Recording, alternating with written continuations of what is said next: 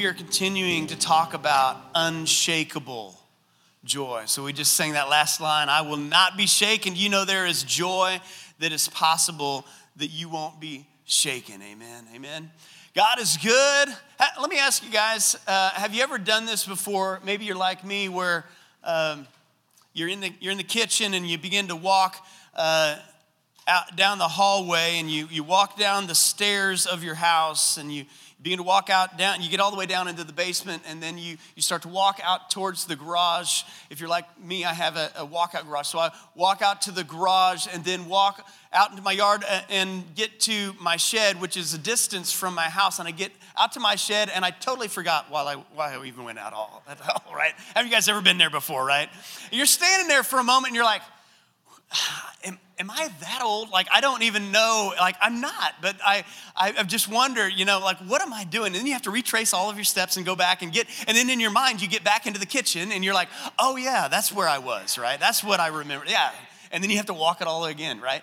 So I believe sometimes as followers of Jesus, that happens to us. We can go to church, we can go to work, we can get saved, we can get in a small group, we can get a job, we can have a nice family, we can, and we get all the way into a small group or in church service or whatever, and we forget why we were even here, why we were even doing what we're doing. And one of the main things that we are called to do as believers is really, it's to see people come into the kingdom of God, right? I mean, Jesus' mission statement is Luke chapter 19, verse 10. It's one of his statements as to why he came. And it says, for the Son of Man came to seek and save the lost, right? And this scripture has been just stirring up in me, this certain scripture, as I began to study for this series and think about this series, this certain scripture, and it's found in Psalm chapter 51, and it goes back to one of the Psalms of David. And this is at a time in David's life when he wrote this psalm, he had been in some trouble. He had this whole affair with Bathsheba and committed adultery. He ordered a murder, okay? It's not just like a good day, right? I mean, it's not the best of times, right? And he gets confronted by the prophet Nathan. And the prophet Nathan comes in and says, hey, buddy, this isn't right. And this conviction falls all over David, and he cries out, and one of the things he pens in this psalm is this line from Psalm chapter 51, verse 12, and it says this, restore to me the joy of your salvation. You see, somewhere along the way, he got caught up in all of this, playing the harp and tending the sheep and slaying a giant and running from Saul and becoming king and doing godly things. And all of a sudden, he got to this point where somewhere he forgot why he was there. He forgot the joy of what God had done at the very beginning. See, sometimes we have to go all the way back. If we have lost our joy, we have to go all the way back and go back to God and say, God, restore to me the joy of my salvation, the joy of what you've done for me, the joy of what you did in the beginning, the joy of being saved, the joy of your grace. And this may shock you, but one of our purposes is the same as Jesus's, which is to seek and save the lost. You realize that one of your main purposes is to see lost people come into the kingdom of God if you're a believer, right? Somebody got it, one person. Thank you, Joseph. This may shock you, but God in Scripture seems more concerned a lot of times about seeing lost people come into the kingdom than keeping found people. Most of the stories that Jesus tells are all about finding lost people. Finding lost people. It's not that Jesus doesn't care about found people. It's just that his mission is so overriding that on the heart of God is to find people who are lost and to bring them into his family. And so we have a part of that. And I think sometimes we forget about that. And I think one of the reasons we forget about that is because once we're in the kingdom of God, we're like, good for me. Like, this is great. I'm glad I'm here. And then we tend to forget the joy of our salvation because we tend to forget that people have an expiration date. I mean, we have an expiration date from like when we die. The Bible says that life is but a vapor. We're here for just a moment. It's like a mist on a cold fall or winter day, which is coming, praise the Lord, right? And so if you're like me, you're waiting for that. But it's like that mist that's there for a moment and you see it and then it's gone. That's how quickly it is. And people have an expiration date in this life. I want you to just imagine just for a moment that you could actually see a countdown clock on everyone's forehead. What if you could see the number of days and minutes as it was counting down? And it would be unique for every single person here. What if you looked around this room and you saw a countdown clock on everyone? Would that cause a little bit of urgency? What if you went around your job or your school or you saw your family members? And some of you, your heart does just bleed like this. I mean, your heart is for people like that. But what if you could see the countdown clock? See, people do have an expiration date. And one of our missions is the mission of God, which is to understand that found people find people. We see that in Philip. Jesus found Philip. Philip turned around and he found Nathanael. Found people find people. That's part of our mission. And so we have to understand this. We want to understand this joy of our salvation. We have to understand that every single person here, your story matters. Your story of God's grace in your life matters. Your story of God's love coming into you, it matters. Some of you are like, well, I don't know how to evangelize. Isn't that for somebody else? Isn't that the pastor's job? Isn't that the evangelist's job to share the good news? I mean, I thought my job was just to bring people to church and let the pastor lead them in an altar call. No, every single one of us, so that's every single one of us believers, we are called to be evangelists. We are called to share the good news. The office of evangelist is simply to equip others to evangelize. You say, well, I'm not very good at that. Well, let me tell you what evangelism is. Evangelism is simply talking about what you love. Out of the abundance of the heart, the mouth speaks. We talk about what we love all the time. If we get a new car, we talk about what we love. We talk about what's going on in our life. It just flows out of us. Listen, if Jesus has done something in your heart, it ought to just flow out of you, right? But see, some of us have lost the joy of our salvation. We've forgotten about that. And we've left that to the sides, left that to somewhere in our past. And so what I thought today we would do is to reclaim some of that joy of our salvation. And your story matters. And one of the best ways that we can do that is to remind ourselves of salvation stories. And so today we're going to hear a few different salvation stories, and they are all unique. They are all different. And that's because every one of us are unique and different, and we have different stories. And so as we walk through this, I just want you to let joy rise up again, to maybe be reminded of your story. Maybe be reminded, those of you guys who are in Christ, of what Jesus has done for you. Go back to the moment when that happened for you. And even if you can't pinpoint a moment, go back to that season of your life where you could feel the fresh newness of God's life come into you. And so the first story we're going to hear, it's on video. It's Becky DeWitt. She is our children's leader, and she leads all of our kids ministry. And I would have her up here today, but she had a big wedding this weekend. Her daughter was married. We did that. Give them a big hand. Janet and Jeremy and Tom and Becky's, their kids were married this weekend, so that was a lot of fun. But let's listen to Becky DeWitt's story. My story is this. I was raised in church. My parents went all the time. I was there 3 days a week. Church was a really good place, happy place. I loved going. It was very different than home. I felt anxious at home. I had fear. There was a lot of fear in our home and frustration. So there was quite a bit of difference between church and home. And so I really did enjoy being at church. So around age 5, I asked my mom, what is it like to ask Jesus into your heart?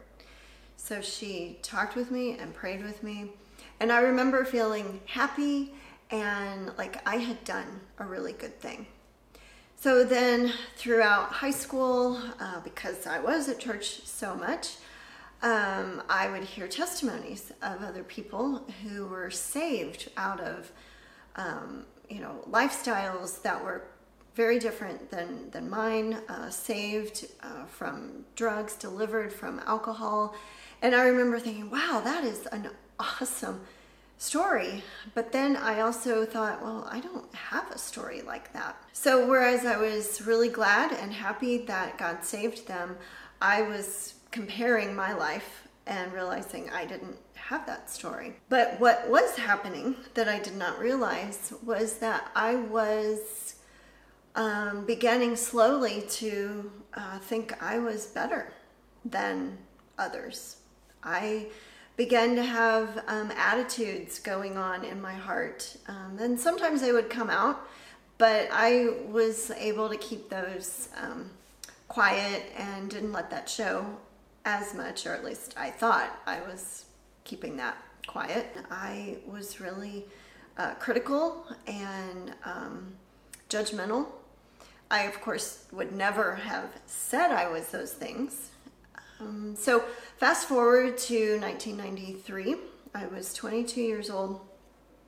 I had just graduated from Bible college, and I was in a Bible study at my church with some ladies, and we were studying the parables, and it happened to be the prodigal son. And I've always, heard that story, and so I thought, I know this story. I've heard about the prodigal son quite a bit, and the prodigal and what he was all about.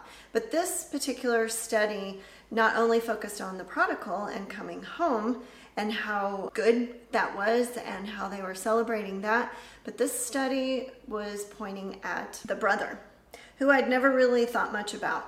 But the brother was not wanting to come to the party.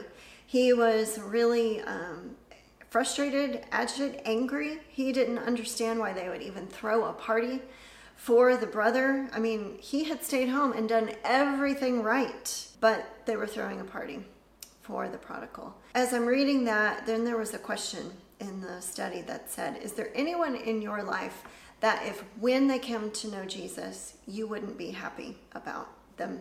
You wouldn't celebrate? And I thought, oh, well, that's silly. Of course I would celebrate.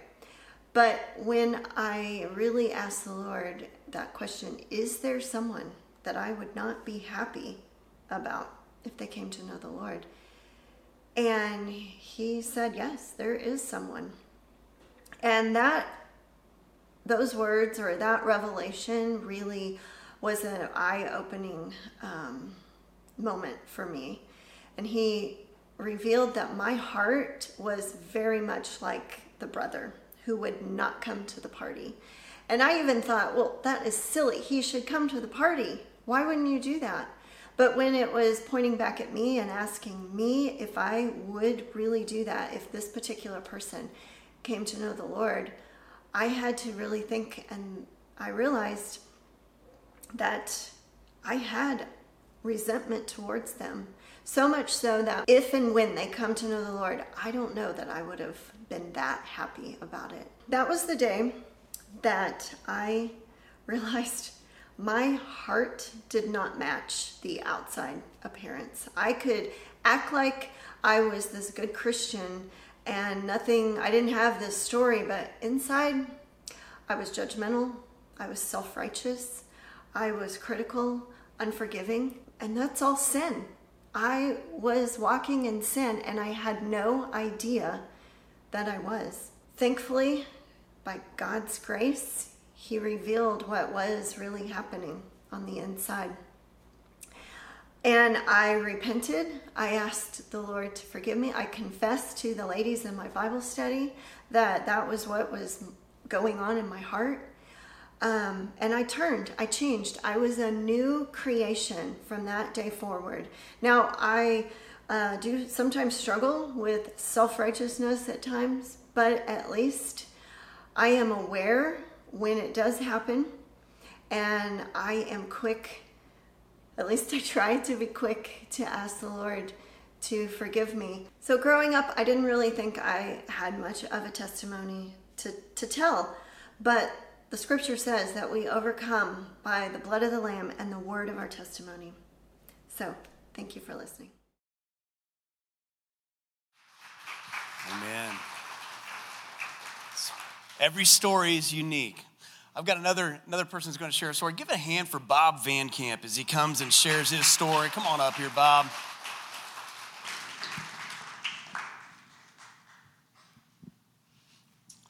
Good morning.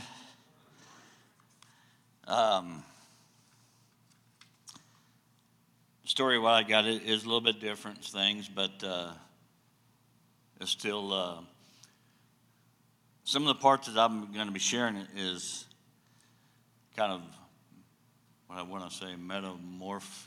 It's using stuff to share. Anyway, you'll get the idea. Anyway, I grew up in a church, and I knew Jesus, I knew God and all that, but it was not a relationship. It was just a habit. We went to church, did what we did there, sang, and went home. When it came to high school, I joined FCA, Fellowship of Christian Athletes. I was a secretary in that place. And we went to different churches that people was in that organization, and you learned the different stuff that different churches did. And I thought, this is kind of different. Went into the service, got back, and after 2 failed marriages, I was pretty much an idiot, selfish type guy that was not good. And a guy I worked with was sharing with me about God a little bit. And at the time, I was into the spiritual aspect of Native Indian stuff and Asian spirituality and stuff. And so we got to talking about it. And I started going to church there with him. And I learned about fasting. So I said to myself, if there's a God, I need to know. You need to show me, you need to reveal to me who you really are. I don't want to play games. So I took a 3-day fast, went down to our farm down South Missouri. I went up into the hills and I camped for these 3 days fasting. I gave up food because I was hungry for God. I gave up hunting because this is November, and I'm an avid hunter, and I was hunting for God. And that one night, I was reading in some scriptures, and I got to thinking, man, when I was in FCA, we had a conference up here at William Jewell, and a young man had shared a story about these 3 hardware salesmen that had a convention, and they did their stuff during the convention. They went to the bar, and then they decided to go up to the room. And on their way to the room, they realized the elevators broke down. So they had to climb all these stairs to the 13th floor where the rooms were. And they're tired, wore out, and everything, and they went to go to the room and realized they didn't have their keys. And the moral of the story was the fact, our lives, if we don't have Jesus, our keys to get to heaven, we're going to miss it for eternity. And it was really a deep subject, and it really stayed in my mind for a long time. I said, man, I need to share that. And so I'm reading in Ezekiel 47, talking about the waters coming out of the temple, measuring it. And I'm like, man, this is kind of weird. It's very prophetic. And I was getting cold, so I decided, let me go back to the truck. I'll get a blanket, another blanket, and I'll come back and finish reading. So I take off in the middle of the night, about a quarter of a mile away from my truck, up and down these hills in the creek, and it's dark. I'm not scared, but I start sharing the little bit of Psalms 23 that I knew. I walk through the valley of the shadow of death and fear no evil. I just kept saying it over and over. So I get all the way back to my truck to get in and get the blanket and realize my keys are still back at the tent. So there was a point that I had to live out the story I wanted to share, that I got to make sure I got Jesus in my life before it's time. So I go back to the tent, and I'm reading Ezekiel 47, talking about the waters. And I felt like God was really sharing with me the fact, and this is like a real Kairos moment, that he wants me to walk in the water, or get in the water, and he'll take me where I need to go. But he loves me enough that the different measures of water that I could walk out of the water and he still loves me.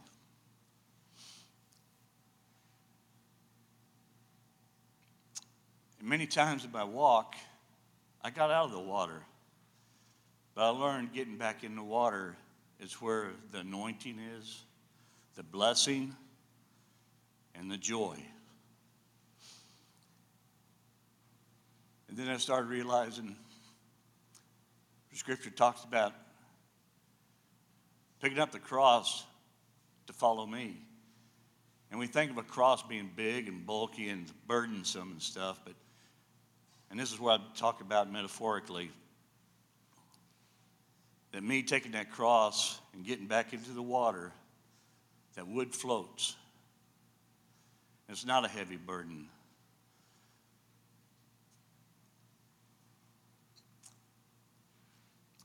And that cross is carrying me down that water now. And it's easy. It's joy.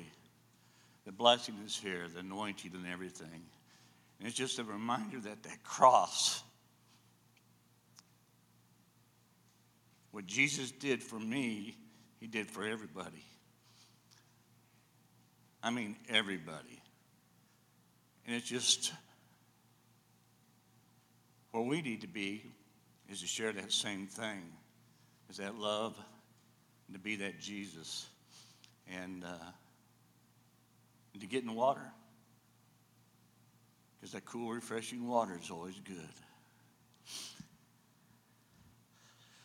But that's just where I was at, and that's what turned my life around. And I hope you guys get something out of it, because you guys got a story as well. Love you guys.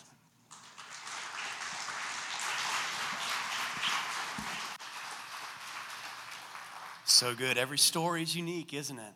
All right, next up, we've got Pastor Aaron and Sarah Poor. They're going to share their story. Give them a big hand as they come up.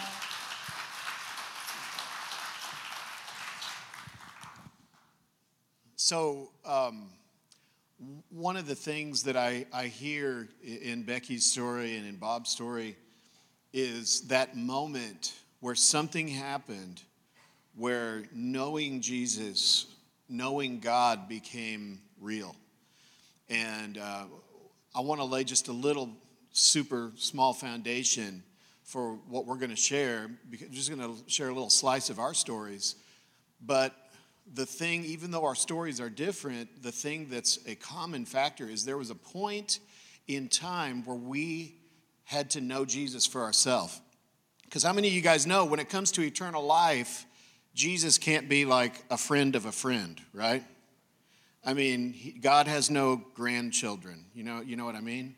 And so the thing is you can have a story where you had like a really, really rough life, then you had this dramatic conversion, or you can have a story like Becky's or like mine where you literally grew up around Christianity and people following Jesus and God demonstrating his love and power. But there still has to be a moment where you know God. And there's a few scary places in the Bible. People call them the hard sayings of Jesus and things like that.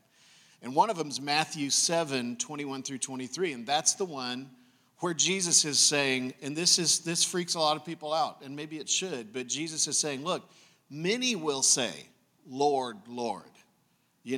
Many on that day will come to me and say, did I not prophesy in your name? Did I not cast out demons in your name? Did I not do many mighty works? And Jesus will say, I never knew you. He's not going to say, well, you didn't do enough mighty works. Well, you didn't feed enough hungry people. You didn't lead enough people to me. No, the point of contention there is, I never knew you. And on the positive side of that coin, 1 Peter 1:8 talks about this, and it's just so cool. And this is kind of getting ahead a little bit into Sarah's story, but 1 Peter 1:8 says, though we have not seen him, we know him. And it talks about how knowing him is joy unspeakable and full of glory. And so for both of us, there was that moment. So for me, raised in a church similar to this type of a church, you know. And I remember this is probably the first memory I have is the moment, and I was a little kid. I think I was 3 years old. I had to ask my dad about this last night, where I went up to him and said, I want Jesus in my heart. And so we sat down and we prayed, and he tried to explain it to my 3-year-old mind what that meant. And I did that. I prayed that prayer, and at 6 years old, I asked him to pray for me to be baptized in the Holy Spirit. And I began, at that moment, I began speaking in tongues, and I began experiencing the power of God in a completely different way as a 6-year-old little kid. And in our church, we would have, there were times where they would bring the children up front, and the children would lay hands on people, and people would be healed in those moments. And in worship, as a little kid, I was raising my hands and worshiping Jesus. And so I'm telling you, that's the environment I grew up in. And that's what my normal was. And I was around all of that. But there was still a moment for me personally, where there had to be a shift into my connection to God, my relationship with God, not just having parents who followed Jesus, not just having friends who followed Jesus. And so there was a point in time, and I remember this night crystal clear. We had Sunday night services at our church, and I was sitting in the back row. I was about 12 years old at the time. I was sitting in the back row on the left-hand side in a chair, and I remember the realization that Jesus had come and taken all my sin and paid the price for it. And this thing that I had literally heard thousands upon thousands of times my whole life became real in that moment. And it was just a point in time. There wasn't an altar call. There wasn't anything dramatic, but it became real and it crystallized in my heart. And it as a father, it makes me realize how important it is to disciple and shepherd my kids. That just because they grow up in a house of Christians, they have to have their relationship with God. God has no grandchildren. And so that was a transformative moment in my life. It didn't look dramatic on the outside, but it meant everything. And from that moment, Jesus and I started getting to know each other in a real way. And so Sarah has a cool story too. It's a little bit different than mine though. Okay, so I said last night I don't have enough time to share my whole backstory, but I'm going to hit some bullet points to try to give you guys a picture. So I had grandparents that were in the ministry, and so we knew about God. We had heard about God. I knew God. Jesus died on the cross for our sins. They died in their 50s, so I'm going to just hit some bullet points. They died in their 50s. It changed our whole family lines. So here's how this is what the enemy does. He's here to steal, kill, and destroy. So in my family, here's some things that happen. Depression, anger, divorce, suicide, religion, anger. I mean, a lot of things through the lines the enemy came in. So I'm a little girl going through this, seeing my family members go through things, and me even being affected by things, and choices that I made that weren't good. So here's my moment, talking about, and we have many moments, but I want to talk about the one that really kind of, again, the joy of our salvation that changed and made a shift in my life, made me follow after God with everything in me. So I was 14 years old, and I remember I would go back and forth to church, and we ended up going to this church where Aaron actually was leading guitar at, and the youth pastor there, Pastor Tom, who's on our board here at Journey Church, he was my youth pastor, Pastor Sean's youth pastor. He was full of excitement and life, and he taught us well. And I remember in this little tiny room in the first floor of this church was youth group on Wednesday nights. And again, I had heard about God. I knew who he was, but but I hadn't had a relationship like Bob was talking about too. And so I was in the room, and Pastor Tom was talking about being filled with the Holy Spirit. And I remembered thinking, I have no idea what this means. I have no clue, but I want it. I was just so, like, anything I heard Pastor Tom talk about with the word, I wanted it. And so I remember raising my hand, and I don't remember if Pastor Sean remembers this, but I don't know if I was the only one. I feel like I was the only one in the room. You know, we feel like that sometimes when you walk forward. But I remember standing in the front and him asking some of the teenagers to come up and pray over me. And so I had a whole bunch of people just praying over me. And I mean, everybody was hungry for God. I mean, you could feel the presence. But I mean, again, I had never experienced this before. And so I wanted to speak in tongues. I mean, Pastor Tom said, this is what you can do. This is a gift from God. I'm like, I'm all in. I don't know what I got to do, but, teach me, show me. And so they're all praying, and they're like, Sarah, do you feel anything? And I'm like, I don't feel anything. And I'm just standing there, and they're like, well, we're going to keep praying. We're going to keep, 20, 30 minutes. And they're like, okay, still nothing. Sarah feels nothing. So they took me to a back room. Let's just keep praying. They just kept on after me. And I think of that song, Alicia, that you were talking about. God runs after it. I mean, he's with us. I mean, I have no doubt, and through my whole story, through all of your stories, God is continually running after and with us. And that just blows my mind that he's so in love with all of us. So anyway, I still did not feel a thing. And again, this is a very important pivot point in my life. Me choosing to go to church, me choosing to go to this youth group, and me choosing to raise my hand, and being bold and saying, I want more, and taking that step in the front. So Pastor Tom finally said, Sarah, it's okay. Just go home, pray. God will do something. I don't know when. And so I remember going home at 14 years old, and I went into my room down in the basement. I closed the door and I locked it.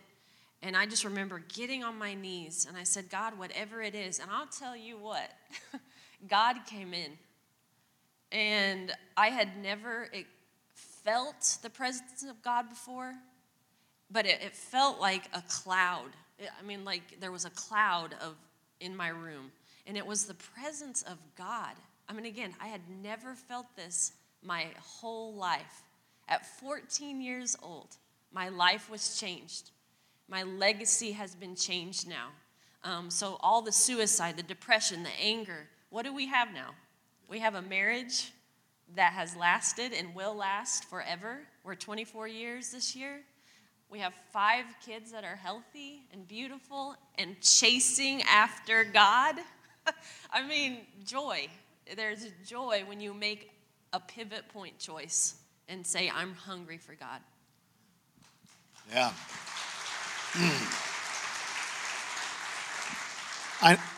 I know some of you were confused when Sarah said we're 24 years because you're thinking, are they 24 years old? And I understand that it's confusing, but no, we're 24 years married this year. Okay. Well, I want to introduce the next story, and I have the honor of doing that because this story, Martin, is somebody that it kind of has a connection into our real life group that we had going a couple of years ago. And so Terry Wells, some of you guys know the Wells, they were in our real life group at the time. They lead their own group right now. But at the time they were in and we always had a time where we would pray together at the end, and if you had a prayer need, and they asked for prayer for their son, their adult son, Martin. And they said, we don't know what's going on. We haven't talked to Martin for a long time. He's living in Las Vegas. We believe he's in danger. We have no way of getting a hold of him, and we've been praying for him for a long time. And on the surface, it seems like there's no hope. But we believe God can do a miracle, so let's pray. So we prayed, and it was a really powerful time. And then at some point after that night, God actually woke me up in the middle of the night. And I've never had this happen before in exactly this way. And he literally just woke me up out of sleep and said, pray for Martin right now. And that night that happened, it happened 2 or 3 times. And I just thought, man, God's doing something in Martin's life. And it wasn't too long after that I heard from Terry and Terry that Martin had gotten a hold of them and was wanting to come home. And so I won't get into his story any further. We have a video of it. Let's go ahead and roll that video. My name is Martin Wells. Most of you know my parents, Terry and Terry Wells. I just wanted to give you a quick testimony of my life and what the Lord has done. Basically, I was raised in a great home, went to church, went to Christian school. When I was 13, I started getting around the wrong crowd, using drugs. So my life kind of unraveled from there. I faced prison time, ended up reconnecting with the Lord for a few years, fell off again, went to college. Things got worse, more drugs, partying. So I tried to move to Florida to run away from that. And the same cycle started again. And it was constant partying, drugs. I was in trouble in every way, shape or form, basically. From there, I moved out to Las Vegas to open a new office for the company that I'd started. I thought that things would be different there because I had been making a lot of money. Things just continually went worse. I became addicted to heroin and other drugs and alcohol, worse than I'd ever been before. Continued down that road to the point that I became homeless. Basically, the same thing played out, except it was a lot worse. I'd constantly been off and on opiates, but I got fully addicted to heroin when I was in Las Vegas. I was fully addicted to meth every day and still drinking. So I was using very large amount of drugs because I was making more money. And I would say Las Vegas is probably the most horrible place I've ever lived. You can feel the disconnect from the Lord there. You can feel the darkness of the spiritual atmosphere that it has. And so I constantly was in a deeper and darker hole than I'd been in before. I ended up homeless. So I'd lost my job, lost my business, lost all my friends, lost my apartment, and I began living in the tunnels underground Las Vegas. So I had been involved with some guys that were in a gang. Most of the people that live underground or outside are involved with a gang in one way or another. It's the only way to survive. So they had done some stuff that I knew about that was really bad. And so basically these people have killed people. I didn't see it happen, but I know for sure that it did. And so they were trying to get me to come back in a darker part of the tunnel. And I believe they were trying to take my life. And so the Lord audibly spoke to me for the first time in my life and said, if you don't leave right now, you will die. He said, get up and flee. And so I didn't listen. He said it again, leave now or you will die. And so I listened because it was so crazy. I thought maybe it was a drug thing or I was hallucinating. It was the Lord. I could feel it in every atom of my body. And so I got up and I ran. I left. Well, I tried to get away from where I was at, but all these people are connected through the underground tunnel system, and people kept popping up at all different locations where I was going, trying to get me. And this is God honest truth. They were physically trying to get me to drag me back down there. And so I was running, and I ran about, I would say like 5 miles probably I had gone distance-wise, and ended up on the Las Vegas Strip. So the Strip is full of thousands of people. I hear somebody calling out my name. She said, Martin, Martin. And I said, there's no way they're talking to me. She called out my name. Well, it was a girl that I had helped that had been homeless that I let stay with me for free and helped her get on her feet. She had said, I want to help you. I can see you're in trouble. Come with me and I'll help you. So she'd given me like $200. She let me come to her hotel room, she was staying with a guy that I'd known. I'd gave him a job when I used to run a pizza place in Las Vegas. And so they said, hey, stay with us. You smell bad. Take a shower. I hadn't been asleep in probably 5 days, I think. So she said, stay with us. We'll help you. And so, at the point I knew that I was ready to change my life. And honestly, people say, like, how could you use drugs for so long? How could you not change your life? My parents prayed for 25 years that I would change my life and never saw anything happen. So as parents that are going through the same situation and people that are going through the situation I did, you got to understand that my heart wasn't ready. I was so selfish that even if I would have gotten help before, it would never have lasted. It would have been the same thing that happened every other time. It took me to get to a point where I was finally so sick and tired of chasing the same lifestyle that I was willing to change. So I was able to call my parents from that hotel room and tell them, I need to come home. I need help. I had no money. I had no clothes. I had a pair of shorts, no driver's license. My license has been suspended for about 20 years. I had no social. I had nothing at all. And I was trying to get back to Kansas City from Vegas. So they were able to book me a bus ticket. And so they didn't think I'd even get on. So I got on the bus. I came to Kansas City with literally nothing and went to a program out here called Hope City, Kansas City. So it's a program that takes addicts, homeless, anything in your life that's separated you from the Lord and taken away your life from you. They will let you live there. And basically what happens is you go to church all the time. You're in the prayer room all the time. You're going to Christian classes that most theologians don't get. You're taking all these classes and you're literally immersed from 8 in the morning until 9 o'clock at night with the Word. So I changed my life. The Lord radically transformed me. I instantly was set free from heroin, from alcohol, from drugs, from everything I'd ever done in my lifetime. I couldn't even sleep at night unless I drank. That's how much my mind worked against me. So all that, I was set free. So I started on my path of regained Christianity, and I embraced it wholeheartedly and ran after it. So doing so, the Lord moved me so much faster towards Him than I'd ever been in my life. So from that point, I became a shift leader, and I started being in charge of the men there that were going through the same situation that I was. So I just want to tell you what the Lord has done. He's replaced everything that's been stolen or taken from me in my life. I got a car given to me. I ended up with a job making more money than I've ever made in my life. I got my license for the first time in 20 years, my credit fixed, a bank account. The Lord has faithfully given above and beyond what I would even need to survive. I'm thriving because of the Lord. So I just wanted to tell you to have heart. If your kids are going through the situation, continue to pray. If it's 20 years, the Lord will work it out in His time. So I just want to tell you all that this is my testimony and what the Lord did, and He can do the same for you.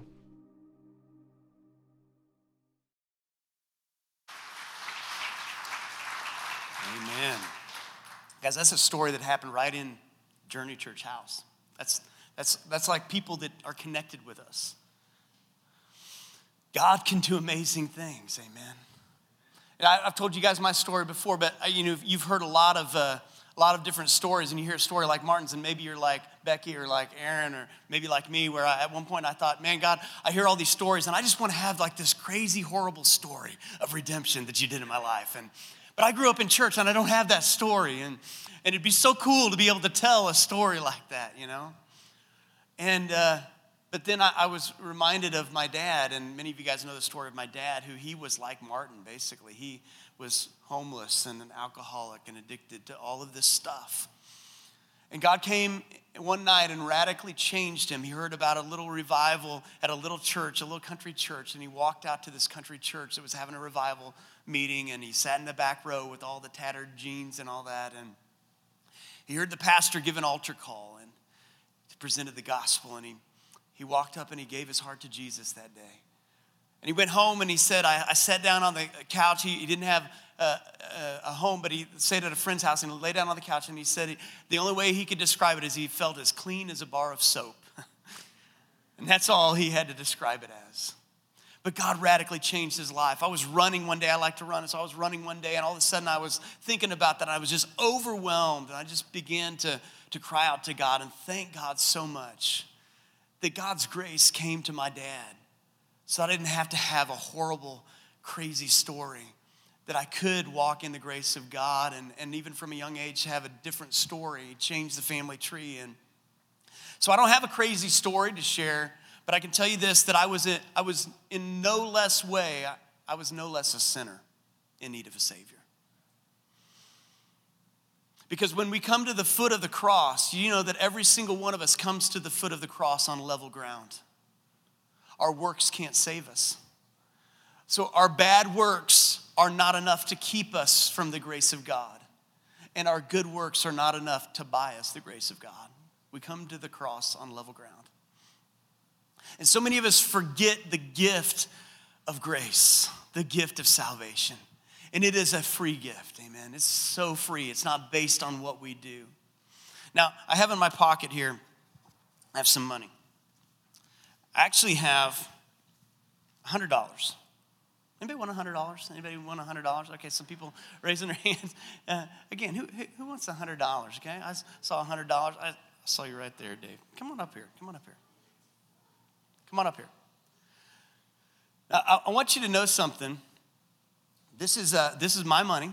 This is my personal money. It's not the church's money. It's not like it's my money. I literally got this out of the ATM.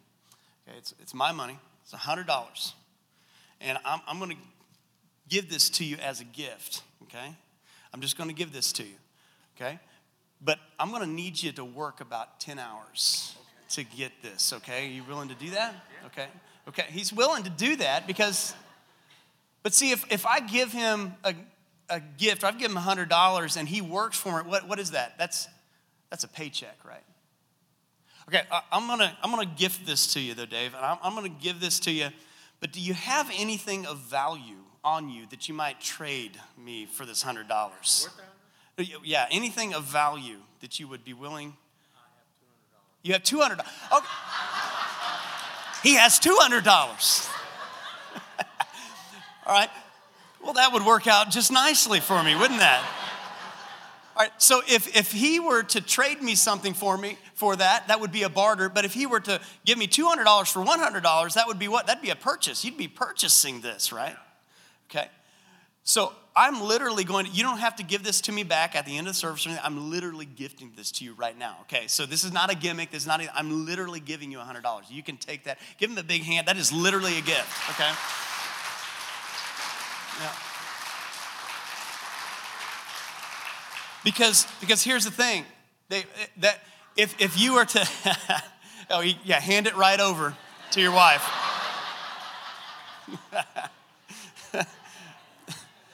I'm literally giving that to you, Mary. I'm giving it to you, Mary. So, but here's the thing about that. If I were to give that to him, and he were to work for it, that would be a paycheck. If I was to give that to him and he was to trade something for it, that'd be a barter. If I were to give that to him and he would buy that's a purchase. But how many of you guys know a free gift is just free?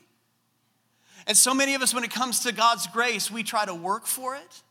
We try to trade something for it. We try to get a paycheck. We try to pay God back in some way. Now, Dave, I want you to know that gift is free to you. But it wasn't free for me. Because it cost me something, right?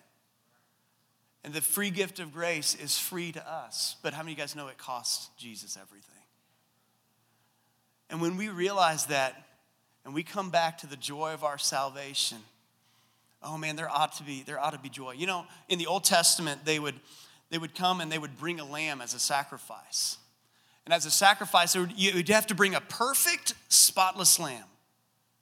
We'll have the worship team come back up as we get ready to close. They would have to bring a perfect, spotless lamb.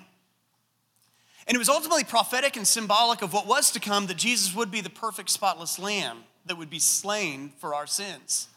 But in the sacrificial system of that day, they would bring a perfect, spotless lamb, and they would bring it to the priest to be sacrificed. Now, I want you to understand that when they would come with a perfect, spotless lamb, they would inspect the lamb, not the lamb bringer. You see, God doesn't inspect us, how pure we are, how right we are, how good we are. He looks at Jesus, and Jesus is the spotless lamb. And he laid down his life on the cross for our sins. And as he was on the cross, the Bible tells us about two thieves. There was one on his right and one on his left, right? And one of them says, I want to be with you. I believe you're the King of Kings, the Lord of Lords. And the other one mocked him. How many of you guys can just picture this for just a moment? You're a thief hanging on the cross, and you're the guy who says, I believe you're the King of Kings.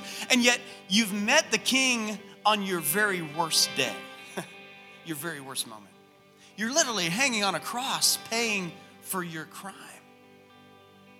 Can you imagine meeting the King of Kings on your very worst day? Like the worst day you yelled at your kids, your worst day of your most secret, darkest sin, and that's when you meet the King?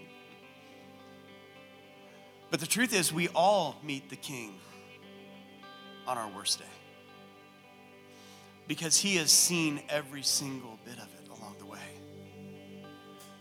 And it was on your worst day that he decided he would die for us. He saw that all. And it was even though he had seen your worst day. And so I come back to that scripture as we get ready to close, and it's Psalm 51, verse 12. It says, "Restore unto me the joy of my salvation." Listen, if your joy has been shaken, go back to that place of grace. Go back to that place of grace. Would you all stand up with me? And if you would, just bow your heads and close your eyes for just a moment.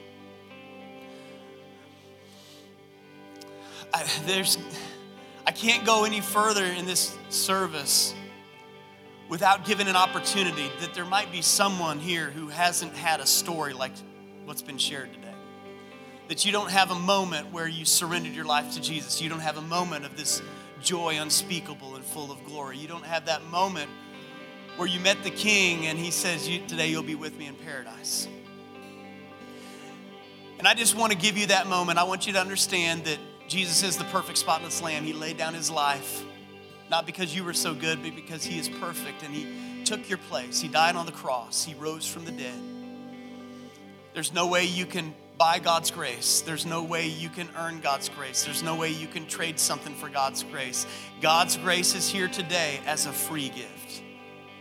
And he simply offers it to you, and all you have to do is receive. And if you're here today and you say, I haven't followed Jesus, I haven't surrendered my life to Jesus, but I sure want to receive his grace, I just want to pray for you. This is not something that's like a finish line. This is actually a starting line. It's a starting line of following Jesus. And if you're here today and you say, I haven't started to follow Jesus, or maybe you're here and you say, I've been like that prodigal and I've left the Father's house, but I need to come back. I know I'm not following like I need to be following today. I need to come back to the Father's house. Either way, I just want to pray for you today and to lead you in that. If that's you all over the building, would you just lift up your hand right now so I can pray for you? Anybody at all? And I'll be willing to pray for you guys. All right, thank you. Anybody else? This is your moment right now. This is your moment. All right. We're just going to pray together. And I'm going to lead you in words, but there's nothing magical about the words. It's really just coming to God. The Bible says that when we believe in our heart, if we just confess that out of our mouth, that's the starting point. It's the starting point of faith, because words are powerful. And we're kind of starting that with our words. And so everybody pray with us. Say, Lord Jesus, thank you for dying for me. I believe you took my place. You paid the price for my sin. You rose from the dead. I receive your gift of grace by faith. And I confess that now you're Lord of my life, and I will follow you all the days of my life. And Lord, we thank you for those who prayed that prayer. Maybe those who are watching right now even and are praying that prayer. I pray that there would be a revelation that the past is gone and new has come. That yesterday is no more, and today is a starting point of a brand new life. That now they have brand new spiritual DNA. They are a new creation in you. Oh, let the joy of the Lord flood their heart right now. Let the grace of God become so real right now that Satan can't touch it. He can't steal it. He can't talk them away from it. And Lord, we thank you for that, because your grace is so good. Your grace is so good. Amen. Let's worship him one more.